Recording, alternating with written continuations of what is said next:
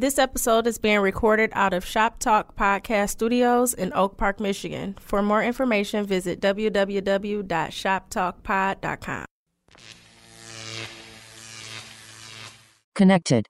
I'm SJ. I'm AJ. And we the Connected Experience. Hey, bro, what's the Connected Experience? It's the lifestyle, man. It's everything from live events to podcasts to putting people in a room with each other so they get to know each other to just being the people who we are in real life and making sure people meet the people that they supposed to know. Yeah, being a liaison. A lot of people don't know what that term means, but that's middlemaning. You know what I'm saying? Well, then this would be like high level middlemaning. Yeah, but I will still do a low level middleman deal if it's lucrative for me that day. Yeah, that makes sense. Yeah, it makes sense. So you got a turn? Yeah, I do, man. But before that, man, how you been? I've been all right. What about yourself? Yeah, man, just hanging on like a hubcap in the fast lane. Man. Oh yeah? Yeah. What type of music you been listening to? Lately, man, Lil Baby, dog. That just was on play. Lil Baby hard. You know who else hard though? Who? Palm Beach, Florida. PC Tweezy. I've been listening to that. Yeah. Dog hard. He up next. So remember where you heard it first right here because he just dropped a project, Candy Lady Grandbaby. We've been listening to that on the way. Some of it is dope. You should check it out. Nah, Jay Johnson, you hear my pick. Because last time I put you up on niggas, you ain't listened. Then another nigga came in and told niggas, and that was a whole different type of nigga. So, you know what I'm saying? Yeah. But PC he hot Tweezy. though. So what's your term? Man, my term is literature, which is the writings dealing with a particular subject. Literature, we read a lot. So a lot of stuff we read would be considered literature. It's a lot of fact-based information. And then the person we have with us today, he actually writes books, so he does literature. And then we go also, my term is leadership. It's both a research area and a particular skill regarding the ability of an individual or organization to lead or guide other individuals. Now, speaking of literature, I haven't been reading lately, you know what I'm saying, because nothing really interests me. And then I found out that everybody that I'm rocking with is kind of like reading the same type of books. Yeah. So what I'm going to do is I'm just going to start. I got a gift card from Barnes & Noble with like $50 on it. I'm just gonna order some books. Like I'm just gonna read some synopsis. But it's a few books I want to get. I want to get that new Charlemagne. Yeah. I want to get Star from Star and Buck Wild book. You know what I'm saying? Because Star is really like. You know what, man? When they've been coming to reading lately, I actually like stepped away from those type of authors. And I was doing those lot cleanouts with Unc. And man, I found some books on like some dictators, like stuff like that. You got them in the crib? They in my trunk, actually. I got like 5 books. In the car that we riding? Yeah, pretending like World War II. And I was like, I'm going to read these. It's just a different perspective. Like, to keep my mind working, I like to have different perspectives. Because no matter how bad you think somebody is, it was some good in them for something. You know what I'm saying? I know a lot of killers, but they love me. So to me, they ain't killers. That's just what they are to you. You know what I'm saying? So that's just the same outlook I'm going to take when it comes to reading those books. But I got like 5 of them. So if you want to borrow one today before we depart from being with each other, that'll work for me. So who we got sitting with us today, man? Well, today we go talk to Terrance Puryear. He's an author, entrepreneur, a father. He a college graduate. We go get into all of that right now. So why don't you go ahead and introduce yourself? Yes, my name is Terrance Puryear. I'm the author of Does Your Network? Exceptional Leadership Through Biblical Principles, and I'm also the author of my new book, which is coming out October 9th, called Grow Through It. I'm the owner of TLP Business Solutions, which is a company that we offer coaching services, professional development, public speaking, and it's helping people to really maximize their potential and add the greatest value to where they contribute their time. That's dope. Add the greatest value to where they contribute their time. So how did you get into all of these things?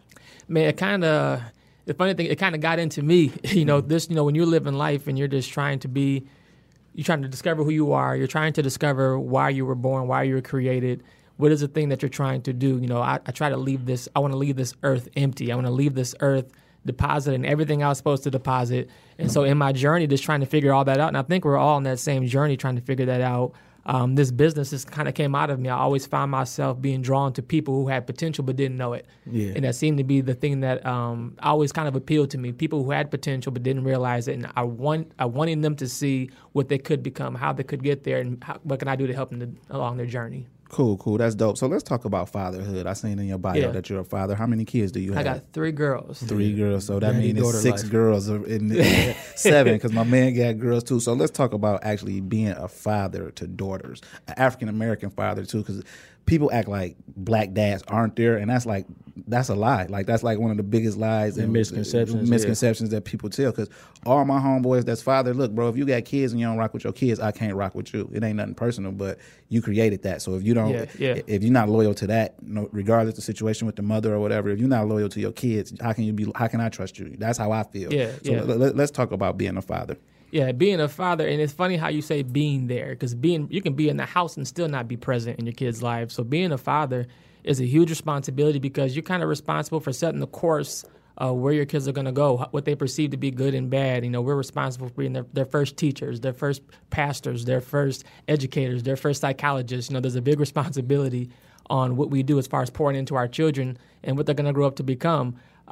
Being the father of 3 girls, I'm still learning, to be honest with you. My oldest is 10, and I still don't have it down right. So every day you're trying to evolve and you're trying to learn. I think that's a big part of being a parent is always being a student, because I think I've learned just as much from my kids as they've learned from me. Right. So being present in the home is not only so much what your kids need. As adults, we need that. You'd be surprised how the things in our life come together and how it heals us when we're able to help raise a human being. So, like, how was your life growing up? Was mom and dad around? Funny thing, it's funny how some of the times when we perceived to be the greatest fathers didn't have any example. They had nothing to work with. When I grew up, I didn't have a father in the home. So I was raised by a single mother. Mm-hmm. There was a lot of us. My mom has a legacy of public service, so she was in the foster care system. So I'm her youngest child biologically, but she had at least hundreds of kids come through our home. So I went from being the youngest biologically to at times being the oldest. So grew up in a house with no father, just a mother who was working hard to make sure that we had food to eat, clothes to wear, that type of situation. Now, you said no father in the house, so dad was around, just not in the home. He wasn't even, he wasn't even around. I think he tried his best, and I think he's still trying his best even to this day to reconcile some things in his life, but he didn't know how to really be there for people because of his own scars. I think because of his own shortcomings in life, he just didn't know how to connect with people, and that, unfortunately, found its way into his relationship with his children, where he didn't know how to connect with his children. So he was findable, but he wasn't there. Now, I hear a lot of people say that. I hear a lot of people say stuff like that, like my dad wasn't there because he didn't have a dad.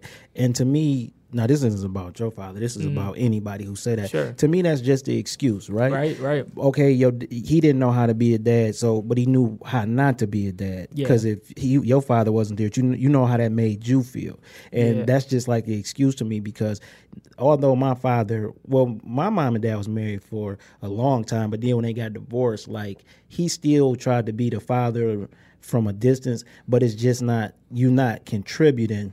Like you said, people there, but they're not there mentally and stuff. Right. So then you end up not being there, and then people got to realize too, like, that we just adults, and some people just don't want kids, and I think it's harder for people to accept that. Like, he just didn't want kids. Like, my dad at one point probably just didn't want kids. He got 2 sets of twins and a older daughter, and then a young man who he was instrumental in raising. But we all get the same thing, like, oh yeah, he's selfish. He just ain't he just ain't want kids. Now, something that stuck out to me, you said that you had hundreds of foster kids, and like my grandmother used to have foster kids. So like, how was it when you turned into the oldest of these younger foster kids, or when it was people coming through the house that was foster kids, and they was some of them kids is real messed up, man, and it ain't their fault. You know what I'm saying? Now, the kids like that, they have a bad time in life because they like, for instance, they could have lived with you for 5 years and then somebody else adopted them. So they like constantly being uprooted. Like, how has that affected you today to know that so many kids came through and call your mom, or look at your mom a certain way when she was just trying to help? Like, do you still see some of these kids and stuff? Yeah, at first I wasn't with it. You calling my mom, like, who are you? At first I wasn't with it, but ultimately seeing the foster care system is one of the most, I think the foster care system and the incarceration system are some of the hardest things to watch, because there's so many things that are wrong with those systems. And being someone who grew up around that and seeing that, like you said, a lot of these kids had a lot of problems and issues that were not their fault. And so being able to see those things, you can definitely see the impact of not having a father or not having parents involved, what that can do to a person. Most people that I know who are in their 30s, 40s, 50s, they're dealing with stuff that happened when they were 5, 6, 7, 8, 9. You know what I'm saying? Yeah. So a lot of the things that kind of set the course of our life, they happen when we're young. So being exposed to that, being at that time the oldest biological child that my mom had, and had a lot of younger brothers and sisters who were not my blood brothers and sisters. It was crazy to see that, because you don't know them and they don't look like you, and they're not black like me, but they're my brother. I had a sister. She just died 2 years ago. She was white, but she was my sister. So it changed the game for me as far as what I consider family and what I consider people you can connect to. It goes way deeper than what your last name is. Yeah, and then most of us don't know our true last name anyway. True. I mean, like we always talk on here openly about it. Like our name is, to the world, our name is AJ and SJ, but technically our last name is Simmons. You know what I'm saying? And we just found that out in 2001. Now, I say just in 2001, but 2001 was 17 years ago. But by that time, we had already adapted to the Jackson lifestyle, because the coming up as a Jackson, we lived a certain lifestyle. We knew nothing about the Simmons. And then this man pop up and they like, this is your dad's dad. You know what I'm saying? And we probably wouldn't even been the same people had we known that, because come to find out, on this side of the family, we got relatives who went to Morris Brown. All the men on this side of the family lived well into their 90s. Like in the year 2000, one of our uncles died, and he was 99 years old. Wow. As I went back, they had an auntie who died who was 104, cousins 106. Wow. All of that mattered, because everybody on the Jackson side of the family, 55, dying early. Yeah. My grandfather who raised my dad killed his son, his namesake, his junior. So that's a whole different game psychologically when you're growing up and you thinking that your grandfather killed his son. If your grandfather could kill his son, although we never met him, he can't have no love for me. Because he killed his son. I'm just your grandson. And come to find out, I'm actually not your grandson. You know what I'm saying? Yeah. So I can imagine like how people dealing with that, just coming into new situations. Yeah. Yesterday you lived in Florida. Today you live in Michigan, and she's white with a black family per se. It's like, how do you, those identity issues is things that people definitely still be dealing with. So where'd you grow up at? East side, west side? Detroit? Or you grew up? So I actually grew up in the sticks, in the countryside of it wasn't even Ypsilanti, which is the city I usually claim, because when I say Willis, people have no idea what a Willis is. Oh, we know what Willis is. Yeah. Oh my God, bro. What's your mom's name? What was the lady name? Miss Cassandra. Miss Cassandra. Because we knew a lady who lived in Willis named Miss Cassandra, and she had like foster girls, and that's all she did. Yeah, there was a lot of people in Willis, because a lot of people who were in that area were sharecroppers, so they were in the farming, things like that, so they didn't have like mechanical jobs or in plants maybe, but most people out there were trying to find a way to make money, and a lot of people, that's why they went into the foster care system, was just to make money, and that's why you have a lot of kids who were not given the benefit of a good raising parent, because people were just in it for the financial opportunities. Yeah. See, that's how my grandma got into it. Yeah. And that's my dad's mom. So I mean, it is what it is. That's just what it was. You know. So what that I'm was saying? Popular in Willis. So that's where I grew up out there in the sticks, and then moved to Ypsilanti, and then been kind of floating around Michigan ever since then. Okay. Yeah. So like, how was the experience being black growing up in Willis? Because that's actually Washington County. We already know is more toward the. It's just a lot of, if you're not from the area, it's a worldwide thing we're doing here. So Washington County, Willis, that's white people for real. Ypsilanti is the absolutely. Ypsilanti is the big city to that. So you know what I'm saying? So like, how was it growing up? Like, was it a lot of African American families back then in that? There were a lot of African American families that stayed connected intentionally, which means they weren't your neighbors. I was fortunate enough to grow up with African Americans who were like down the street. My grandparents actually grew up down the street from me. A lady from the church was across the street from me. So I grew up around a lot of black people, but they were older black people. So as far as the youth and people my age who I played with, you knew you were black very early, because you were the only black kid in your class, only black kid on the bus. So you were very aware of being different at a very early age.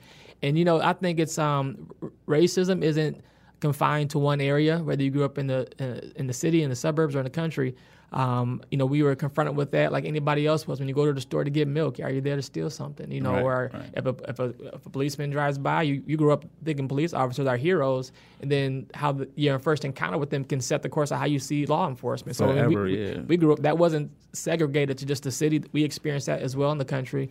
Well, country racism is a little different, and because like we grew up in Inkster, but we went to Taylor schools. You know what I'm saying? And Taylor, them white people don't hold you up. They gonna let you know they prejudice. So I be telling my homeboys like, because now I work with a bunch of white people, and then I work with younger black people, and I said, listen, man, you not go defend the word nigger. You could beat it out of them all you want. You know what I'm saying? That's just in them. And they might not even be really racist as you think. But when they get to calling you like porch monkeys and moon crickets and shit like that, like shit you never heard that you might not even know that's racist and offensive, that's when you got to do something to them, because now they taking you to a whole nother level. Like, you learn to say nigger in old movies, A Time to Kill. Like, you know what I'm saying? So that's not a big deal to me, because you're not going to beat the racism out of nobody. Like, but I feel like you got the right to be racist. Like, see, the way I look at things is like, people want to force their views and opinions on you to try to discredit your views. So if a person believe this, you shouldn't believe that. You should believe this. But I believe, like, if you racist, you racist. Like, that's how you. Yeah. It's not a big deal to me, because that's not gonna stop my life. Now with like systematic racism though, where like your doctor is racist and all of that, and you don't know that your doctor is racist and he prescribing you stuff like that do happen, but you should have had a black doctor if you felt anything. You know what I'm saying? Like, anything that you don't agree with racially, then you should go to whoever you agree with it like that. Like, you can't say, well, I don't fuck with white people, but your doctor white, your dentist white, all these people white, and then you go home and you pro-black. No, bro, because that's not helping your cause. Because if you feel like I can't mess with these white people, but your doctor white. Plus, you never know who funds racism. Yeah, it's a money thing. Yeah. That's why white supremacy is able to live on, because they fund white supremacy. No one really funds being pro-black, because just like we talking, like, my dentist is black, my daughter's doctor is black. Like, I only spend my money unless I absolutely have to with black people, because I don't know what they fund, and they could be funding some pro-blackness to help my children, because I'm who I'm going to be. But my children got to grow up in a world that's going to be totally different than today.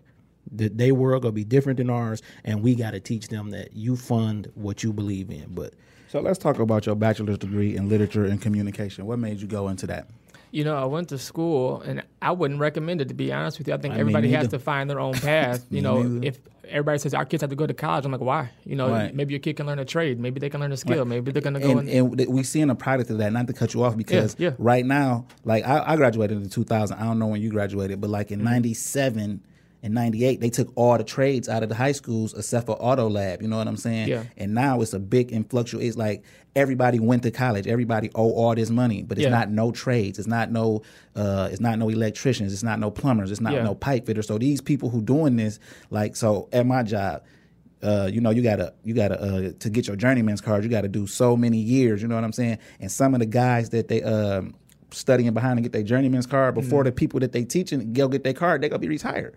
You know what I'm saying? Like, it's like a whole generation of no trade. So the electrician is 60 years old. He like, bro, I could work another 10 years and I can name my price, because an electrician ain't came through the door in 15 years. Yeah, I think people we try to set our kids up for success. I think what it is our parents and our grandparents, and some of them do value education, and that's perfect. I have nothing against education, but if all I know is this is what success looks like, is a shirt and a tie and a person with a bachelor's degree, I'm gonna push my kid to do that because I don't know any better. Right. I think it's a mindset. Like my daughters, I want them to go to school. I want them to be able to make the choice to go to school. But if they don't want to make the choice to go to school, I had to set them up to win in a different way. Right. And so that means I have to get them to think about owners right now. Think about how you can own your own business, how you can have your own thing. And so I'm teaching them to think about that. But if education is going to give them an advantage, I do feel an education gives an advantage, then I want you to go for free. I want to be able to. So there's a lot of work we have to do. Right. So me going to college was really about that being instilled in me by people who were around me saying you should go to school, get a good education, you have a lot of value. So I was for that. And so I went to Eastern,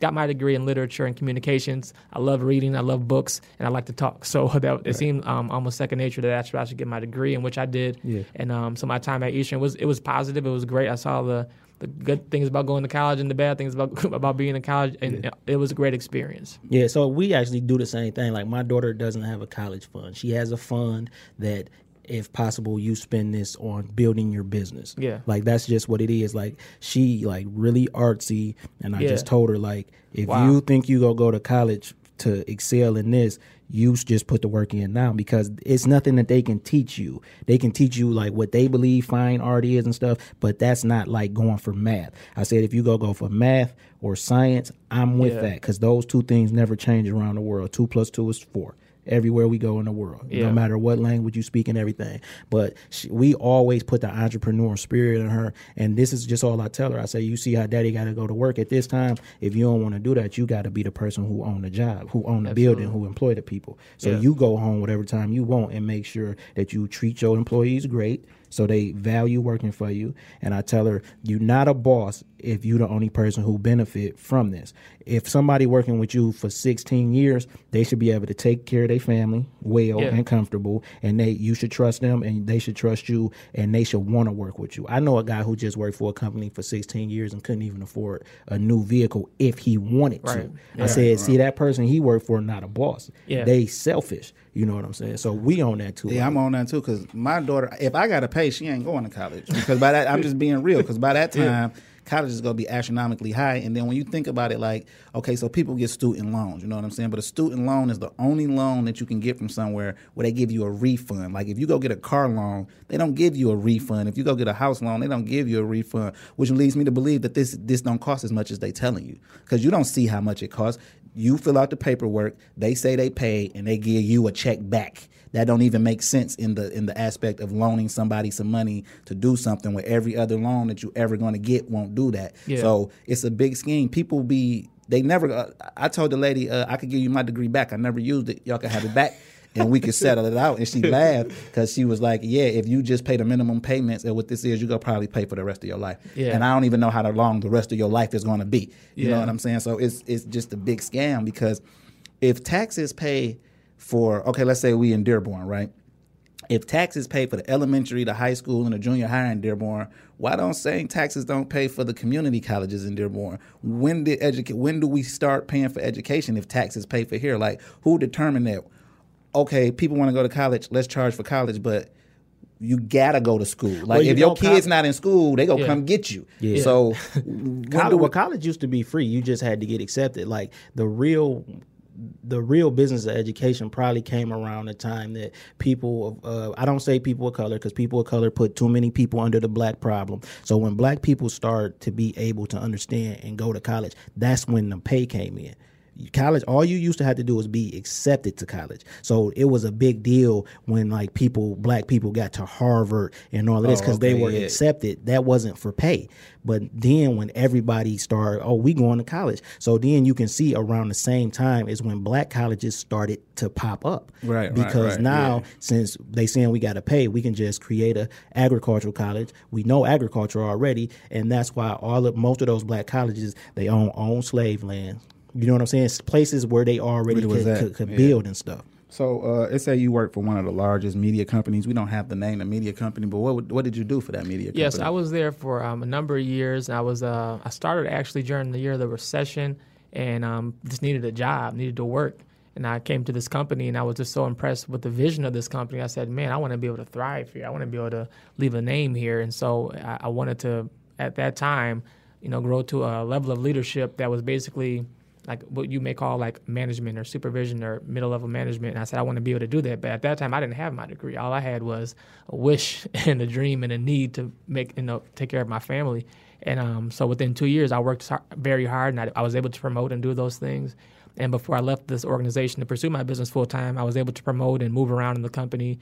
And I think it teaches you a language. It teaches you how to kind of speak in the boardroom, and at the same time, so you can go from room to room with culture to culture, and I can have different types of conversation by still being myself. This company actually taught me how to do that, you can still be yourself, but at the same time be flexible. And if you're in this room, you talk this way. If you're in this, so I was able to learn the language of people who benefited from a system that didn't benefit me, and so I was exposed to it, and I leveraged everything I possibly could from it to basically ultimately added to who I am as a leader and who I am as a business owner. So it was, I love the experience that I had there, but I am happy that I was able to make a decision to leave to pursue my own thing. Now, when I was going far in up the ladder in management, that's like one of the only things I appreciated too, is being able to know that I can move like that. Like I've talked to like Uber millionaires to like people who make minimum wage. But the thing I found most interesting is only the black people want you to turn it on and off per se. Like when I used to talk to the owner of this company, he just liked you for being you. Not just because I'm a professional, he don't, you know what I'm saying? But then the black people will be like, why you don't talk to us like that? And I'm like, well, it's not because I'm talking to him different. It's just that we talking on the same level. Yeah. When I talk to him, we talking about how many units do he think we can move out of a certain space. So I have to talk units. You know what I'm saying? It really comes down to strategy. And I'm it's controversial, but I'm huge on this. It's what ultimately do you want to do? So if you're in this game, if you're in corporate America because you want to be in corporate America and you want to climb the corporate ladder, you have to say, if that's what I have to do, then I have to kind of play the corporate game. And until I get to the point, so some people do it that way. Other times, I'm saying if you don't want to be in corporate America, it's just funding your dream and it's funding your business. Then it all depends on what you're trying to do. Like so, for me, I was able to grow in the corporate world and do those things, but ultimately I knew I wanted to own my own thing. So I did what I had to do to kind of get money to fund my dream. I let them fund my business. I let them fund what I wanted to do. Right. So if you're someone so it all depends on why you're there. So if you're there and you're trying to grow, you have to be flexible because otherwise it's gonna take longer for you to grow unless you can find somebody who can put you on or find somebody who can open the door for you. It's a roller coaster ride. So it all depends on what you're there for because that's going to determine your strategy and how you show up. So it's different for different people based on what you're trying to get from it. And then a lot of people actually don't know what they're trying to get from it. So that's huge. I used to be like, what I would do, right, to make my name going up that ladder in that specific company, to make my name, because on paper is just the location, but to make my name, I would do stuff like, they bring in investors and partners. It's a regular day at work, but I still dress up. But then I still wear my D hat with Inkster on the back. So like my staff, like, we got some important people coming. So if they see me get out the car dressed like this, they know we on our A game. But he still got that hat on, so we know when he talk to us, it's serious. And I just would make my name like that. And before I left, like, my name was ringing. I was like the first person in the Hall of Fame, and it's all from my work. So I was doing the work, and then so you in the Retail Hall of Fame? Definitely. First person. Yeah. Well, they sold the company, so I don't know if they kept the same office building. But my picture was definitely in the corporate office. Yeah. So once your picture in the corporate office, they know I'm about my business, and then they be like, well, if we call that store, I hear him like making sure that staff and stuff is in line. My work experience is totally different. Like I'm not a people person. I can't work in the public. Like I actually work better in a box, like, off to the side. But like, excuse me.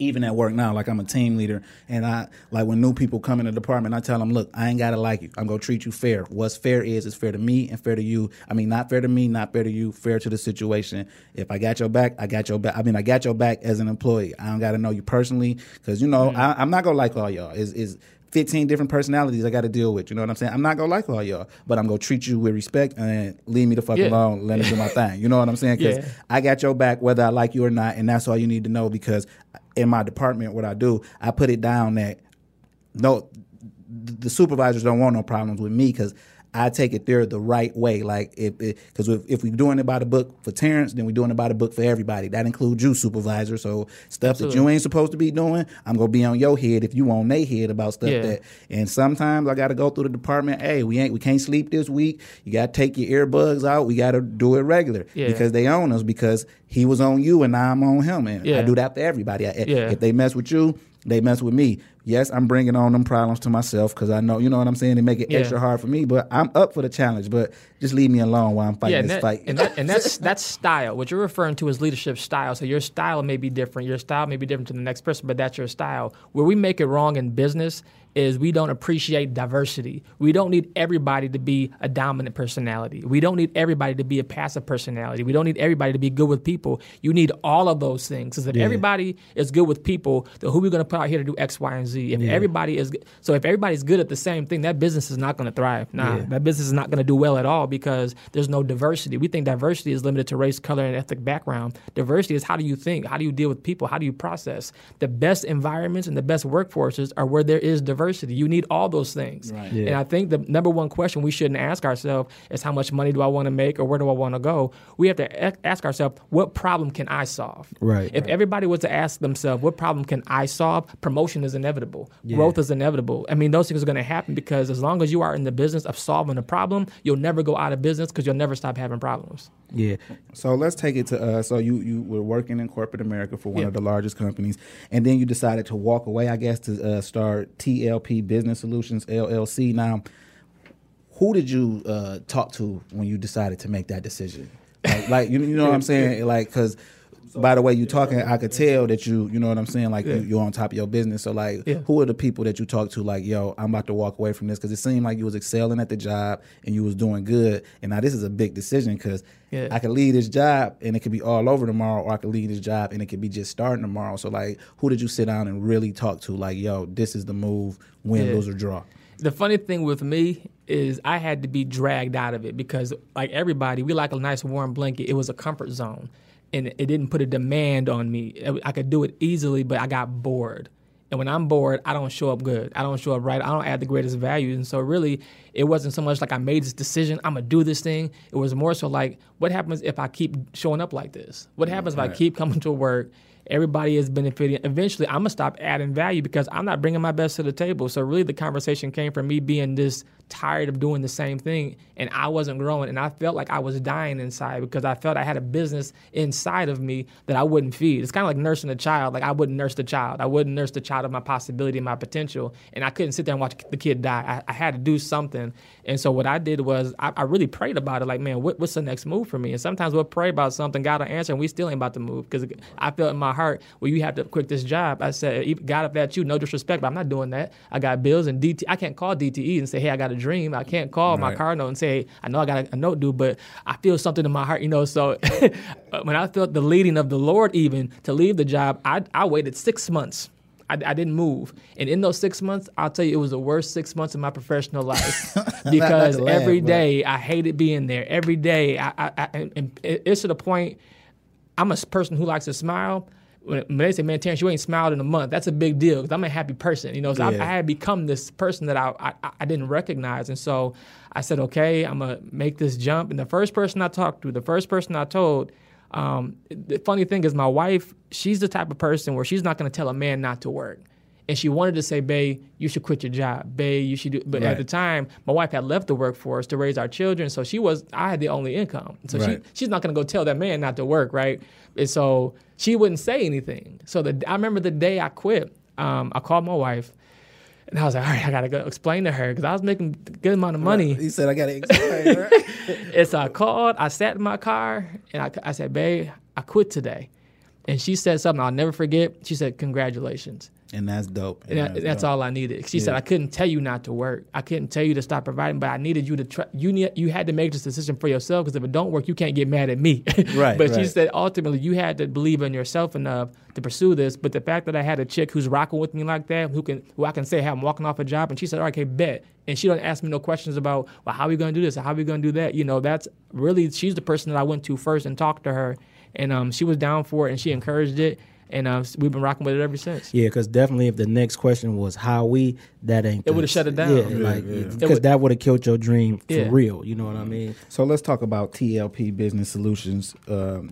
Obviously, you are a coach because you've been actually coaching through the, you know what I'm saying? But like some people might not recognize like that. So what is actually coaching? Like somebody coaching somebody through life. So coaching for me is basically developing a person's skill set, helping them to understand, again, what problem are they called to fix? What is it that they're trying to do? Is it promote on your job? Is it start your own business? If it's a nonprofit capacity, like if you're in ministry or if you have a nonprofit thing that you're trying to get around, I coach you to basically show up to that thing and add the greatest value. Add the greatest value. And so how can people contact you to coach them? So my website is terrancepuryear.com. If you go there, you can actually register to get coaching. Spell that out for them. It's T as in Tiger, E-R-R-A, N as in Nancy, C as in Charlie, E as in Echo, and then my last name is P as in Purple, U, R as in Romeo, Y like yellow, E like Echo, A like Alpha, R like Romeo. TerrancePuryear.com. And so when did you discover that you could help people bring the best out of them? Because that's actually what coaching is doing. You bringing the best out of the people so they could figure out what problems they could solve. Like, when did you know, like, this is it? Like, how much practice did you have at that? Like, in a sense of you've been doing that your whole life. Is that something you picked up, seeing so many kids come through the house? Not that you look back on it. Yeah. It's hard to say when it started, and I don't think I've stopped learning yet. I think it came through me interacting with people. What gave me the greatest joy? What gave me the greatest satisfaction was being coached, being mentored, and being taught, and being able to duplicate that and do it for other people. That gave me the greatest joy. So I said, well, if I can make this a business, if I can make this something I can do for a living, like we all try to do the things that we love, then why not go for it? So it kind of grew from there. Now, me personally, I don't do stuff I love. I don't want to do it for a living because I don't want to start to hate it. Like, you know what I'm saying? Like, sure. And I mean by that is like, since when you stopped working your regular job and this became your business, now like you dependent on it in a different way, because now you go home and you ain't got nobody you coaching, you looking at your kids like, oh shit, how we go eat today at some point, or it take over so much that now you going away from the home way more than you was ever going away from the home with your regular job. So like like we used to rap, we used to do this, we used to do that, but all the things I love, no matter if they make money or not, I just look at it as a hobby, whether it's the primary income or not, because once I start looking at it as like, this is all I got, it turns into, now I might not be coaching the person the best because I'm looking at it as like, I got to get more clients because it got to do this, it got to do that. Like, how do you separate that from actually still loving it? Like, yeah, you have to break this thing down to layers, because at the end of the day, we often get caught up in the fruit, the leaves, even the stem. But what is the seed? What is the root system? So I may love music. I may love to talk to people. I may love to write books. But what does the root system look like? Because after you pull the music off, after you pull the public speaking off, after you pull the things that we can identify with, that's the thing that they do. The root system is, what problem am I solving? I'm helping people.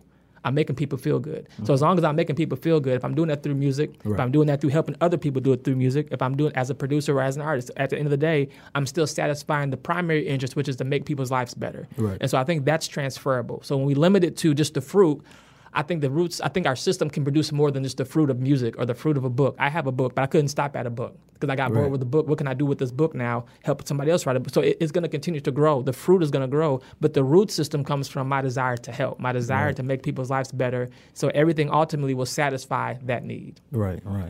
So like you mentioned something earlier. So a lot of this is faith-based.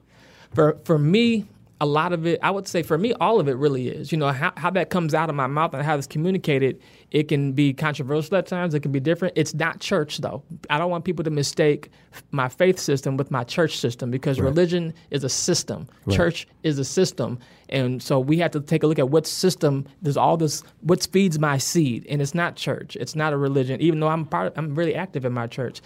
At the end of the day, when I'm by myself, it is a faith system, because everything that I pull from this that feeds this seed, it's scripture, it's prayer, it's things that help my life, and how that may come out when I'm talking about it. It may not sound like a sermon, but it comes from the seed of, for me, it is a faith-based thing. I'm not one to back down from faith or controversy. I'm going to ask, you're a Christian. I'm asking.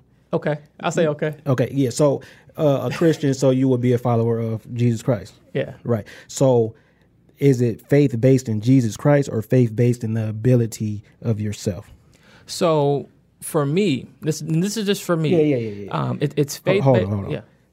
So I just want people to know this is like not Christian bashing or anything, because No. you know, Christians like die hard Jesus or nothing, right? So it's a lot of them. So I don't want them to take your answer or take that question the wrong way. But if you take my question the wrong way, I'm okay with that. You know what I'm saying? No, them not you. Yeah, I feel you. Like, I mean, even Peter was a diehard Christian, but when he came down to him, he said he didn't know Christ. You know, so I think for me, my convictions are faith based, but the overflow of what happens at my relationship with God, my business, is just the overflow of that. Okay. So my business, my coaching, we're not going to talk scripture, but you're going to hear that there's some themes in there that may resonate with faith. You understand what I'm saying? So this isn't like a Christian business, but it's just a Christian owner. Right. No, that's, and I just ask that because a lot of people, when you say like certain stuff is faith-based, like they automatically jump to like, oh, this he gonna be preaching or something like that. You know what I'm saying? I don't, but I definitely, I steer clear away from labels like that, because you automatically,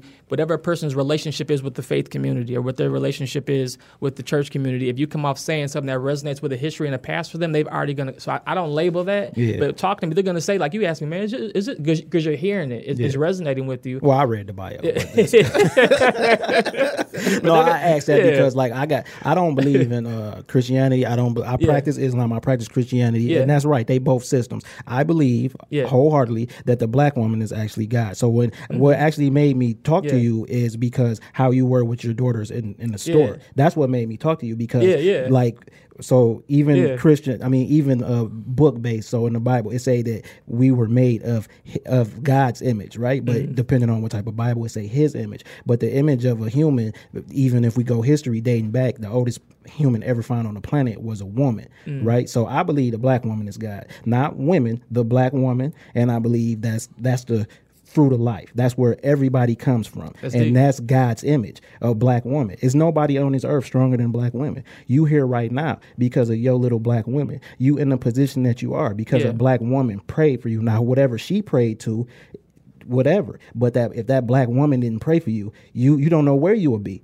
You feel what I'm saying? You stayed in the home of your mother who took you in foster children because a black woman loved you. Not to say that them people who came through your house, a black woman ain't love them, because they did. Your mom, or who knows where they would have been. You feel what I'm saying? That's just what I believe. That's why I nurture my daughters and tell them, you really do whatever you want. We can even break it down like to whatever game you win. The key to the door to get to the next level, no matter what you do, is a woman.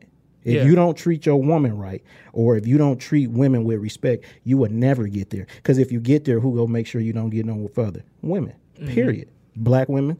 That's just deep, God man. I me. didn't know that because we believe two different things. You know, Right. you know what I'm saying? Like, I just believe that it's a higher power. I don't give it a he or a she. Or I just believe in a higher power, and that come from studying Islam. That come from being Christianity. Like, when the Jehovah's Witnesses, like I've been to, like, I like different stuff. I believe different stuff out of all of them. You know what I'm saying? Like when the Mormons used to come over, what I do, I invite them in. I got the Quran on the table. I got their book on the table. I got the Bible on the table. Let's talk about it, because that's the only way you go. No, I don't believe some dude went in the woods and what's his name, John Smith or whatever. Like some stuff I just don't believe. You know what I'm saying? So, but I don't knock that. I can't tell you what to believe, but I just believe like it's a higher power. Like I think that labeling it Christianity, Islam, this and that, that's the divide. Because right now, if we was the hardcore Muslims we was 2 years ago or 3 years ago, and you not even like, if you walked in and felt that hardcore Islamic vibe when we all just believe in one God, you know what I'm saying? This interview could have the energy could have, because people come ready to defend and not listen. And I started listening to people like, wait a minute, you don't got to believe what I got to believe. I can't force my beliefs. Like, at one point, I was going to get married, and you know what I'm saying? I told the young lady I was with, it ain't no Christmas, it ain't no blah, blah, blah, and it ain't blah, blah, blah. Totally disregarding on how she was raised, what she may think. And now, fast forward, my whole thing is, we got a daughter. If you want to teach our daughter about that, then that's what you teach her about. I'm going to teach her what I teach her about. So if you want a Christmas tree in the house, I'm not helping put up no Christmas tree. I'm not turning no Christmas tree on, because you doing that. You know what I'm saying? And then when Eid come around, that's the Muslim holiday after we fast or whatever, I teach her that. She make her own decision. She don't got to believe in nothing, because I can't control what she believe in. But people be so gun-ho to just force their beliefs on people. And that start with their children. Yeah, that start with their children. Like, you make your kid go to church and all that. That's not go strengthen their relationship with whatever Lord you or whether it's the masjid, whether it's the synagogue. They go hate that, because they go think, Saturday night when all my friends hanging out, I'm a Seventh-day Avenger. I can't come out the house.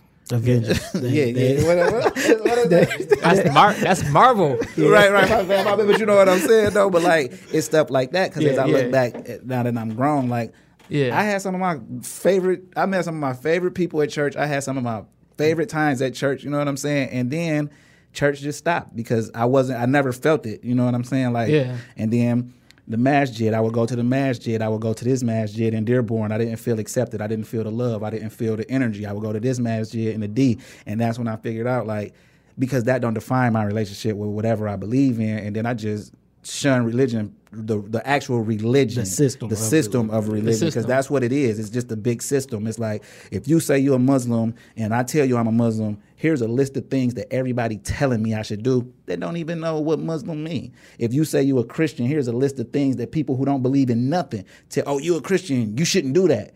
But you're not nothing. You know what I'm saying? You literally identify with nothing but so quick. So I just, don't call me nothing. I believe in God. And I think whatever you call God. If you believe, when you around believers, you around believers. It don't matter if you Christian, and if I was a Muslim or whatever, hey, bro, you believe in God, you ain't got to tell me. I could tell because the conversation is dope. You know what I'm saying? The energy is dope. And people don't think about that, like the vibes, the energy. That's real, man. Yeah. If you ever walked in a room and knew you weren't supposed to be in that room, or you walked in a room like, this is the room I'm supposed to be in, that's your stomach. That's vibration. That's what vibes mean. A lot of people don't even know that. Yeah. Vibes mean vibration. So that's what your body telling you. So I just suggest that if you're a Christian, if you're a Muslim or whatever, if you're a Muslim, go talk to some Christians. Go to a Christian church. If you're a Christian, go to a masjid. Find out what Eid is. Find out all of these things, and you will guess what? You will find out it's no different. The Old Testament and the beginning of the Quran, exactly the same. Exactly the same. Everything's exactly the same. The name's the same. The people the same. The place is the same. No, nothing stray away. The New Testament, it ain't the same. As the New Testament ain't the same as several Bibles. Like, how do you feel about this though? Yeah. How do you feel about like the homosexual community having their own Bible? Like, have you seen that? Like, they got, it's a real thing. This is a real thing, and I feel like stuff like that. That's when you start to play with God, because now y'all got a Bible because y'all feel a certain way sexually. Like those two things don't even go together. I think it comes down to. Because my conversation, I'm a lot like you, because my conversation is going to be like, how do I uncover and get down to the deeper need of it? I'm less interested in if the homosexual has a Bible. I'm more interested in how do you feel, and you alone with your thoughts later at night, and you by yourself, like, who are you right there? Let's talk about that. How'd you get there? And then we'll get to the if you go into hell or not, like 3 days from now. But let's just start with where are you in life right now, so I can understand your story. Right. And I think a lot of times we're afraid to start there. We're not equipped to start there. That's why Christians won't come to a Muslim church, or they won't do that, because the moment they leave out the building, the religion is gone. Because we're attached to a building, we're attached to a community of people, because we need to belong, and we need a sense of I belong to this thing. We even classic Israel, they asked for a king. They wouldn't even let God be their king. And so we want to touch people. We want to connect with people. And the reason why we're unable to have a conversation on a higher level as people is because it puts too much of a demand on who we are. As a person, and we don't want to be vulnerable like that. You know, I'd rather just go to church, put a suit on, spray some cologne, see who cute today. I'd rather do that than for you to realize that when I was 8 years old as a young man, I was molested by a dude, because that's going to open up a thing for me. I don't want to talk about the fact that as a young woman, we don't want to uncover those things. It's easier just to call me a Christian, call me a Muslim, put me in a church building so I can say this is what I represent. Right. And so it's going to come a point in time when you're alone with your thoughts and the bill is due. That building ain't there, that organ ain't there, we don't want to tap into that part of who we are, and we don't want people to see that part of who we are, because we have this need to show perfection, or we have this need to put on, and I don't know why we do that. And social media like magnifies it, but at the end of the day, that's the devil to me. Like, straight up, social media is like literally the devil, like, because you trying to live up to these standards of what you think success is, when actually you successful because, listen, man, your kids ain't never missed a meal, your lights ain't never been cut off, your car start up when you get these is all things of success that if you didn't have them, you understand that. But there's no round of applause for that. And see, people like that. People like likes. They like shares. People like for people to recognize what they're doing, and that's a sad life. Because if you give me a like and 2,000 Facebook friends, and I have a good life. That's sad. I say put time on that, because that system is going to break down, because it's a broken system. Anything that we put confidence in, if the system is a broken system, it's going to break. Right. I want to know who you are when that system breaks. Yeah. And that's why, like, back to my daughters, that's why we nurture who we already see she is. I love that you remember that. Yeah, because I could want her to be a doctor, but that's not what she wants. So let's just, like, even with my sister, like, oh, she liked art, I'm taking her to the store, I'm buying her canvases. When she do that canvas, I'll buy it from her to see, like, you get paid for what you like to do. This is how you become a boss, a owner, a CEO. You know what I mean? Hey, we appreciate your time, man. Hold on, we got to get to the I'm about to say, before we get out of here, let's speak about the books, the older one, and then the new one you got coming and the conference you got coming up. Yeah, so it really came from something that it was in Frederick Douglass's autobiography, and one of the most powerful things I've ever read that really drew me to literature is Frederick Douglass said that, and I'll never forget this. I remember the day I first read this. It was an African-American history teacher was having a conversation with me, and we were reading. This was in college or in high school? High school, and then again in college. Oh, okay. And so Frederick Douglass writes about how when he was born into slavery, and so he couldn't read. Because you actually were not allowed to read, as you know. So he couldn't read. So the slave master's wife, she put him up on game and taught him how to read. She would sneak and teach him how to read. The slave master found out. And I was like, hey, babe, what you doing? I mean, he didn't say that. Well, we don't know. Maybe he did. That's how I would have said it. He said, what are you doing? And I'm teaching Frederick how to read. And he was like, if you teach him how to read, you will forever unfit him to be a slave. Right. And I tell you, that became the foundation of my writing, that literacy is the key. Information and how we interpret information is the key to how far we can go. Right. These books were birthed out of that methodology. And the first book I wrote, Does Your Net Work? It's about systems. It's about people who went out to fish. They did a thing they knew how to do. They knew how to fish. They were fishermen. They had a boat. They had everything they needed, but no results. And I talk about how you can do everything right, know everything you're doing, and get nothing to show for it. And then Jesus encounters them and says, hey, why don't you just try something different? Throw your net on the other side of the boat. And when they did that, they got a huge catch. So in this book, I talk about how you may have all the right tools, all the right things in place. Did you get that story from Forrest Gump? Did he say that? Was that in Forrest Gump? You know, when they was trying to do the shrimp at the end. Oh, nah, man. Bubba, this is a different level than Bubba. But it was in that moment that a lot of us, we have every tool we need, everything we need, but our systems are broken. So all we had to do was make a small adjustment, and it changed the game for them entirely. So this book kind of breaks that story down. Grow Through It, which is my newest book. It's about, because sometimes people say, just keep going through. No, it's not go through. You have to grow through. Right. If I'm not growing in what I'm going through, then what am I doing? Right. And so this book kind of helps people to understand how you can grow through, how you can leverage experience, the bad stuff, the good stuff, and make it a story of success. And so this book really breaks down the importance of process. And I talk about how process is like a required ingredient for greatness. Like you have to go through process. Right. And then my conference is about, it's more so for people who are in the workforce, people who are entrepreneurs, who are trying to grow in business. And I use an example of how I went to a meeting, and I'll keep it brief. I went to a meeting, had my cell phone. Now, it's 2018, right? And this was this year. And so my notes, everything I need, it's in my phone. I don't got no briefcase. I don't got no notepads. I know some of us, we have a dependency on old systems, which is fine. But for me, I was dependent on the system that I had. So I said notes, talking points, ideas, it's all on my phone. So I'm good. I don't need nothing. Got my phone. Phone's at 5%. No big deal. When I get there, I'll just charge my phone up. Get to the place where we're meeting and they're under renovation, there's no working electrical outlets in the building. And so everything I need is in my phone. I have all this great ideas, great information, great value to add, but I'm only at 5%. And I said, how many times do we show up that way in life? We have all this potential, all these ideas, all these things to add, but we're at 5%. We're depleted. We're tired. Work, task, family, everything. And I can't add the greatest value at 5%. My battery's about to die. And we're right there where we can either plug into something that can charge us and get us to where we're trying to get to, or we can die right there with all that potential. So this conference is really designed to establish that connection and to talk about how we can get from being 5% to get to 100, where we can add the greatest value. What problems are we called to solve? What things can we fix that can position us to promote? Who can position us to get more customers and clients? So the In Charge Conference is taking place October 26th in Southfield, Michigan at the Silver Gardens Event Center, and the event is designed to get us to where we can be positioned to add the greatest value possible to position us to be successful and do what we want to do. Okay, and people can get tickets to that on your website? Yep, TerrancePuryear.com. You can get all of my books. You can register for coaching, and you can definitely register yourself and other guests for the conference right there at TerrancePuryear.com. Okay, yeah, we go put that description in. And you got a podcast yourself? I'm playing with the podcast. This ain't nothing to play with, man. Yeah, this is serious. Because I don't like to bring myself to something that I can't commit to and making at least the best I can make it. Yeah. And so I haven't been pushing it as hard as I have been because of this conference, because I was wrapping up my last book. But I do have a podcast. It's on my YouTube channel. So if you go to YouTube or SoundCloud and just search for Terrance Puryear, there is like about 6 of them on there where I'm talking about different things like we're talking about today, like how to be successful and just different things that kind of come in my heart to share. So that's can be found on YouTube or on SoundCloud. Just search Terrance Puryear. Yeah, because the biggest thing with podcasting, because people like me and my brother and my partners, we make it look really easy, but it's the commitment. No, it is. It's the commitment. People, like one of my homeboys I grew up with, we like, we gonna have you on. He like, all right. We like, no, you got to send us like your bio and stuff so we could, like, we don't just come in here with like we plan this.